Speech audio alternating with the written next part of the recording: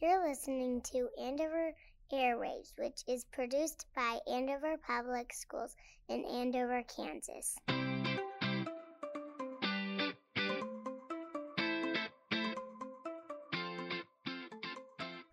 Hello and welcome to episode 3 of Andover Airwaves, our podcast about all things Andover Public Schools. I'm Terry Rombeck, the district's communication director. Our goal of this episode, like it is every episode, is to give you a better understanding of what's going on in our schools every single day. One of the ways we'll do that is to introduce you to some of the people who make our schools a special place to learn and work. We have 2 of those people here with us today. First of all, we're joined by Beth Baker, a kindergarten teacher at Sunflower Elementary School. Welcome. Hi, thank you. And we also have Beth Smith, and I think she has kind of a cool story. She served several years as an administrative assistant in the Sunflower front office, and now she's finishing up school and is student teaching with Beth Baker's kindergartners. Welcome. Thank you. So let's walk a little bit through your journey. How did you get to the point where you're a student teacher now? I've worked with kids a lot throughout my entire life in different facets. I worked as a para for a few years, and I taught dance from 3, all the way through adult. I've always loved working with kids, and when the opportunity to be an administrative assistant came up in an elementary school, I jumped. And I found that while I was in the office, I'd rather spend more time with the kids themselves in the classroom, making a difference. So I talked to my principal, and she suggested going and getting my master's. It's an online school process, so I can still be available during the day for my kids and to student teach, but have classes at night. Very cool. Was there anything in particular about working in the Sunflower office that either convinced you that you want to do this, or confirmed that the teaching was something that you had in your life plan? I loved working in the office, but I found the days that I loved the most were the days where more and more kids would come through, and I saw more little faces than big faces, and getting to talk to them and just experience their lives. Very cool. Beth Baker, when did you find out that she was going to be pursuing this, and what kind of encouragement might you have given her, knowing you? I'm sure that you were encouraging her to pursue this. Yeah, last fall, she was able to come into my classroom, and observe and do a little observation of what we did. And I knew she was familiar with kindergarten, so I was excited to have her come in. And then we just kept talking about it, and she decided she wanted to do a kindergarten placement for her student teaching, and we thought we'd be a pretty good fit. So you've been student teaching for a couple months now. Yes. Well, I'm really curious, how is the experience similar or different from what you kind of thought it might be when you went into this? Well, lucky, because back when I was a para years ago, I was a para in the kindergarten classroom, so I had an idea of what I was getting into. Taking over the class all by myself is a different experience than being a para or an aide, just because you have all control and you get to decide what's going on instead of being given a game plan. But it's more rewarding. It's more fun than I thought it would be. Kindergarten's a great fit. I love kindergarten. What are your favorite moments of the day? When they come in and they're happy to see you, no matter what the day looked like at the end of the day before. They're excited to tell you about what happened that evening, or just that they missed you and they give you a big hug, and it's a lot of fun. Another favorite moment is when you're working with a student that's been struggling to learn something and hasn't gotten it, but when they have that aha moment and you see the light bulb go off and they understand it. It's not just repeating something they've heard or looking at somebody else and copying what they do, but actually understanding it. And they get excited, and it's an unbelievable feeling to see that happen. Very cool. So Beth Baker, what's it been like to watch her as her first couple months here? And I guess to put you on the spot, how's she doing? Well, she's doing great. I've never had a student teacher before, so this is a big learning curve for me.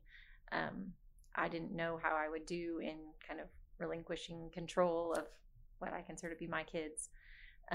But it's been very natural. She's been in the building. She knows so much about the building. And then she's been with me from when we started putting the classroom together. So it feels very much like our classroom. So it feels very natural to give her the reins and kind of take the back seat. But she's been doing a great job in planning things, and she's ahead of the game on planning and keeping up with stuff. She's got a lot of things on her plate. So it's pretty impressive how she's been able to juggle everything and get everything done. And so for people who aren't real familiar with student teaching and like kind of the process, what is that process like? And what do you see as your role in helping to support her as she's taken off with this new career? Well, her school has done a really good job of kind of prescribing how we go through the motions. At the very beginning, she took one piece of class, like she took morning meeting, and that helped her build those relationships with the kids. And then the next week she took another piece of the instruction time, and we are now to the point where she has taken over the entire classroom. This is her second week of doing all the planning, all the copying, and all the actual instruction, and I'm more of the like an aide kind of. I run a group and I'm in the classroom, but I'm not doing the planning and I'm not doing the actual in front of the classwork. So, and then as she continues, she'll do that for 6 weeks. And then once we reach the end of that time, then she'll start to hand it back over to me slowly. It's more of a gradual release. So she gives me back one thing and I do it, and then she'll give me another back. And by the end of the semester, I'll have it all back. Was that daunting the first week of having it all by yourself? I mean, were there butterflies going on? Yes. Watching Beth teach is amazing. It's very natural to her. It's like watching the movie Matilda, and that sweet teacher. I don't know if you've seen Matilda, but that it's like the sweet, kindest, softest, firm, but understanding and boundary. Just everything lines up exactly how it should, even when it looks like it might be a hard thing to fix with a student. It just happens naturally. So watching that was a little overwhelming because she's so good at it. But then I feel like I've learned so much watching her do it at the same time. And that actually segues into the next question I was going to ask, and just kind of for both of you. But one of the reasons I will never be a teacher is because the idea of classroom management, walking in and having that many kids, 20, 25 kids, it seems just really daunting. And so I'm kind of curious from your perspective, getting into this now, is that something that you were able to learn about in class, or is this something you really need to be on the ground, on the fly, learning to do this in your particular classroom? I had a class about it, but reading it on paper and then witnessing it in person and being able to see what works and what doesn't, or being put into it and seeing what works and what doesn't, is more realistic way of learning how to manage. And not everybody is good at it. She's good at it, but some people it takes longer to learn. I'm lucky that I could see what was working for her and kind of jump on that train. Mm-hmm. Do you have any other perspective on that, or what's your take on that? I think that classroom management is the number one thing that can make or break a teacher. And if you don't have good classroom management, it can make your year completely miserable.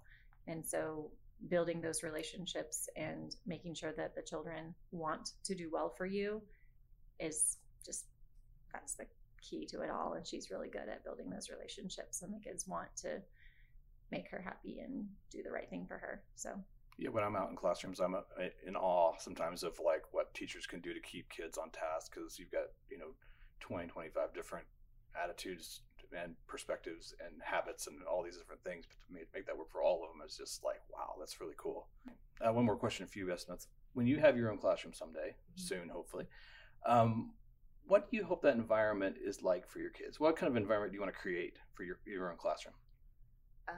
An environment that they feel safe and cared for, that they know there's realistic boundaries that are set, but no matter what happens, as a teacher, I care about them, and they can have a safe place just to come and to learn and to explore, do the right thing or the wrong thing, but still be cared for and still be safe. I have no doubt you will be able to figure that out. thanks to both of you for taking time to chat. We really appreciate it, and obviously wish you the best as you go through the rest of the semester. That does it for this episode of Andover Airwaves. Thanks for tuning in. Look for new episodes the first and third Friday of the month at usd385.org or wherever you get your podcasts. And finally, if you have a person, a program, or a topic you'd like us to highlight in the show, please email us at info@usd385.org. Have a great day.